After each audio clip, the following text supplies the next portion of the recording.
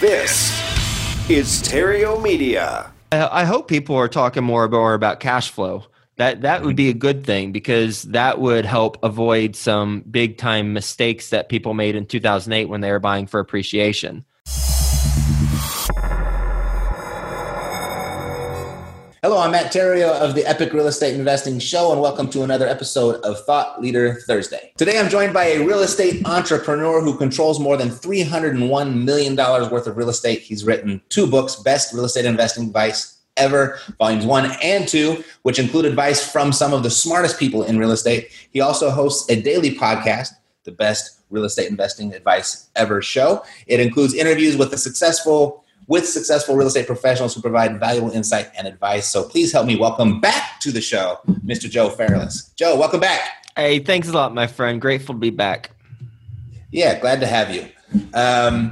So we've talked a lot. We talked about your past. We don't need to talk about that again. But this number here, $301 million worth of real estate. I don't know how long ago you wrote that on your blog post. What does that look like today? It's funny why we got the 1 in there. Don't forget that 1. 1 million's a lot of money. That's a key number. That's a key number.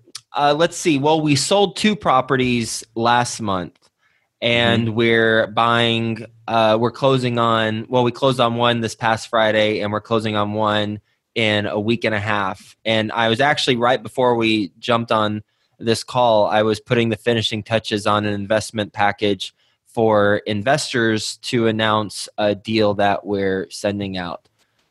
So I don't exactly know. I haven't done the calculation with all the closings and stuff where we're at, but it's still around 300 million. You did that overnight, right? Overnight. Woke up and then bam, it was done. Just like those late night infomercials tell you. Got it. So, and the reason I kind of said that is because you have a unique approach. I don't know if it's unique, but it's probably different than what most people on my show are used to hearing about. And that's like you kind of focus on, if I remember correctly, and you can correct me if I'm wrong, like 1 kind of big deal a year. Is that still kind of what you're doing? We focus on big deals. Yeah, we focus on 150 plus unit apartment buildings. Those are the type of properties we buy. On average, we buy between 6 to 8 of those a year. Okay. However, we don't look. Yeah, we don't look for a quota.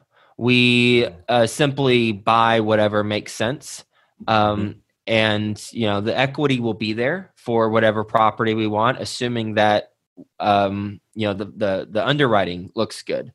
Wasn't always that way.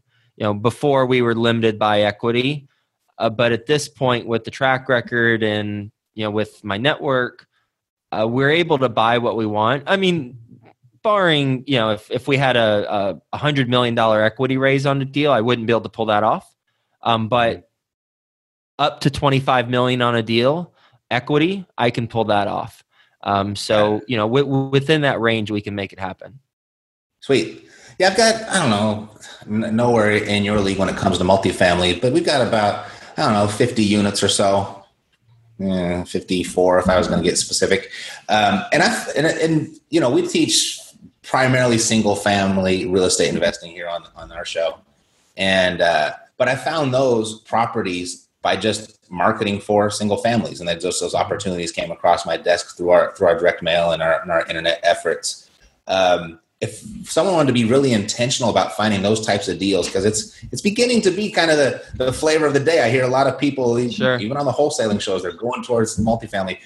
How do you go about that? How is that different from marketing or finding those deals than what you know about single families? There's 2 different paths, and it's similar to single families and small multis. It's on market and off market deals. So on market deals, it's brokers and some. The challenging part of doing what I do is having the credibility to do it, and brokers and property managers to believe that you will close on the deals. So starting out, that's a big problem. It's a challenge because they want you to have the background and the track record, but you can't have the background and track record until you actually do the deal. So some specific tips for everyone listening who wants to get into something larger, but they don't have the track record yet. the most important thing that the brokers want is to close a deal in the shortest amount of time as possible with a qualified buyer. And so if you're offering to pay them a consulting fee of a couple $100 an hour, then you immediately separate yourself from the pack, even if you don't have any experience relative to what you're looking to purchase that size.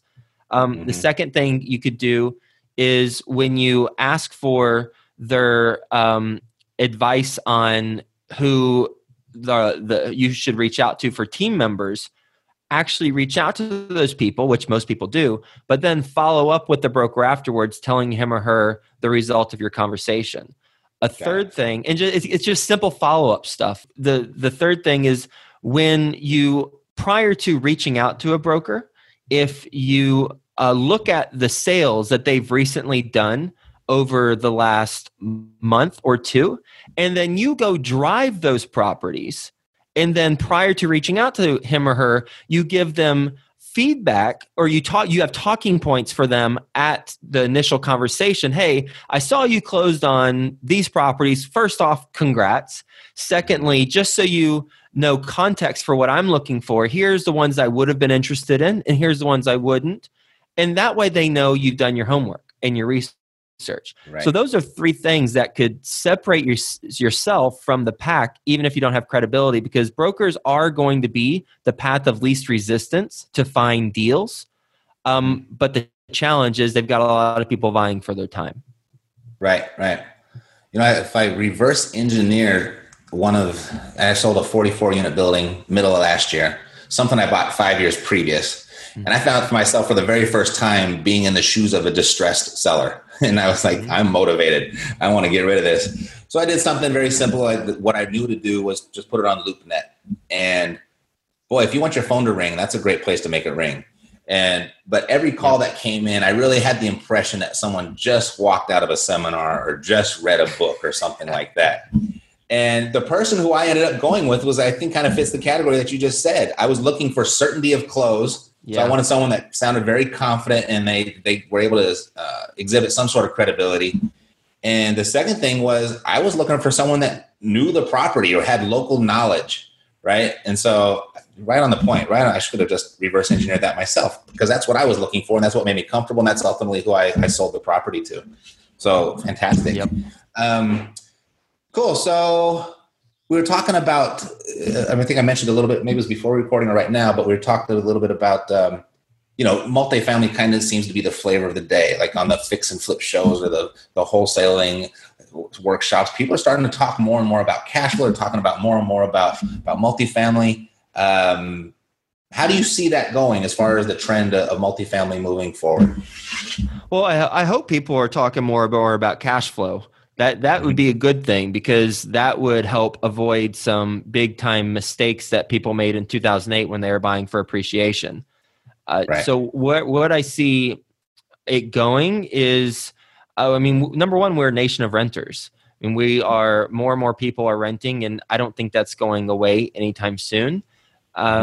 Where I see multifamily going, interest rates are going to continue to rise. That's going to probably keep people in their apartments longer. But on the flip side, it's a negative for apartment investors because when you go to sell, the buyers don't have as much buying power. So, it's a blessing and a curse for interest rates, but whatever. That's just part of the business, right? We just got to roll with whatever the economy presents us with. Ultimately, there are 3 immutable laws of real estate investing that if we adhere to those laws, then we're going to be fine when the correction takes place. One is we buy for cash flow, not appreciation. People in 2008 who bought for appreciation, they got burned. 2 is we have long-term debt on our properties. So Fannie Mae, Freddie Mac debt on our properties. If you're in multifamily, 7, 10, 12, 15-year debt. If it is 5 years, because I do put some bridge loans on our properties, but they're 5-year bridge loans, and we expect to exit out of them after 2 years. And so if we do not exit out of them after 2 years, then we have 3 additional years to decide what the heck to do with the property. And, if the market's in 2 years not so hot, then we make an educated guess on, is that a chronic issue or do we see some light at the end of the tunnel within about 2 years? That way we still have a year buffer. So the second thing is put long-term debt on properties, because in 2008 people got hurt. It's one of the reasons is because they had a property where the note became due at a very inopportune time, and they had to do something with it, but no one was getting financing. Or if they were getting financing, it was interest rates that were really high relative to what they used to be. And then the third is have cash reserves. Have adequate cash reserves for oh shoot scenario. 4 boilers go out. That's a problem. Do you have adequate cash reserves? So if we adhere to these 3 immutable laws of real estate investing: 1, buy for cash flow; 2, long-term debt; 3, have cash reserves, then I think we're going to be pretty good over the long haul. It will get rocky. We won't cash flow as much when the economy takes a turn, which I think it will. I don't know when, but the fundamentals of real estate will stay strong. Right. Good. Couldn't agree more. I think particularly the third one, when you said the cash reserves, I think that's underrated. Yeah, agreed. Right? I think it's important. So now, Joe, with, you've got several years now since you've left your previous profession. Now you've got these several years in real estate. You've got multiple deals under your belt. You're managing hundreds of millions of dollars of real estate. Looking back, what's one thing you wish you knew right when you got started? When I interviewed Robert Kiyosaki on my podcast, he said the richest people build networks, everyone else looks for work. And if I had learned that at the very beginning, then I would be even in a better spot than I'm in now. The key is building a network. The key is, building a relationship with you, right? You're a very influential real estate investor. You've got a network, and it's important to continue to build a strong relationship with you. It's important to build a strong relationship with other people who can either be business partners or just are good people you want to stay in touch with, and it could be relevant along down the road. I wasn't as intentional about building a network whenever I first got started. It's important to have a big email list. It's important so that I'm about to click send. Once the seller signs the purchase and sale agreement, which likely will be any time now, I'm about to click send, and I'm going to send it to a lot of accredited investors of mine, and I will likely fund $13 million in 5 days or less. The last 2 deals in total, it was a $23 million equity raise we funded in 7 days. So that is the power of a network. There's a lot of how that's accomplished, right? Track record, performance, being true to good character, all that stuff. But one of the components is having a network. And so being intentional about building a network. Yeah, it's something I've commonly say here on the show that, you can go fast through a marketing budget and generating leads and generating that attention, or you can go far by earning that attention through relationships. Yeah. And, I recommend everybody do it both, but you'll get to a point where you no longer need an actual marketing budget if you're intentional about creating those relationships.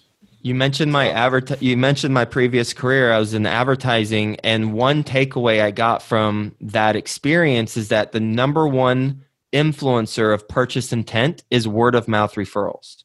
Word of mouth being the number one indicator of what people are going to purchase. And if you're going to run a Facebook ad, would you say it should be more brand centric or and less, direct response centric, right? Yeah, perhaps. I won't claim to be the best at deciding what to do on the Facebook ads because I don't know, but I do know that content is way more important than calls to action. When you focus on good content, then you're going to create a community.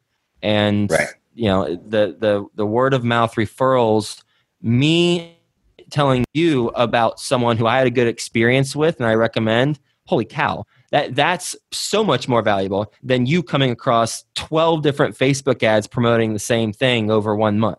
Congrats on your success. It's the only daily real estate show, and you've done very well. So good job. With that, the name of your show, The Best Real Estate Investing Advice Ever. So you've heard a lot of advice. You've had people on your show that have shared tons of advice. And I know you got your ear to the street. You've got your own convention.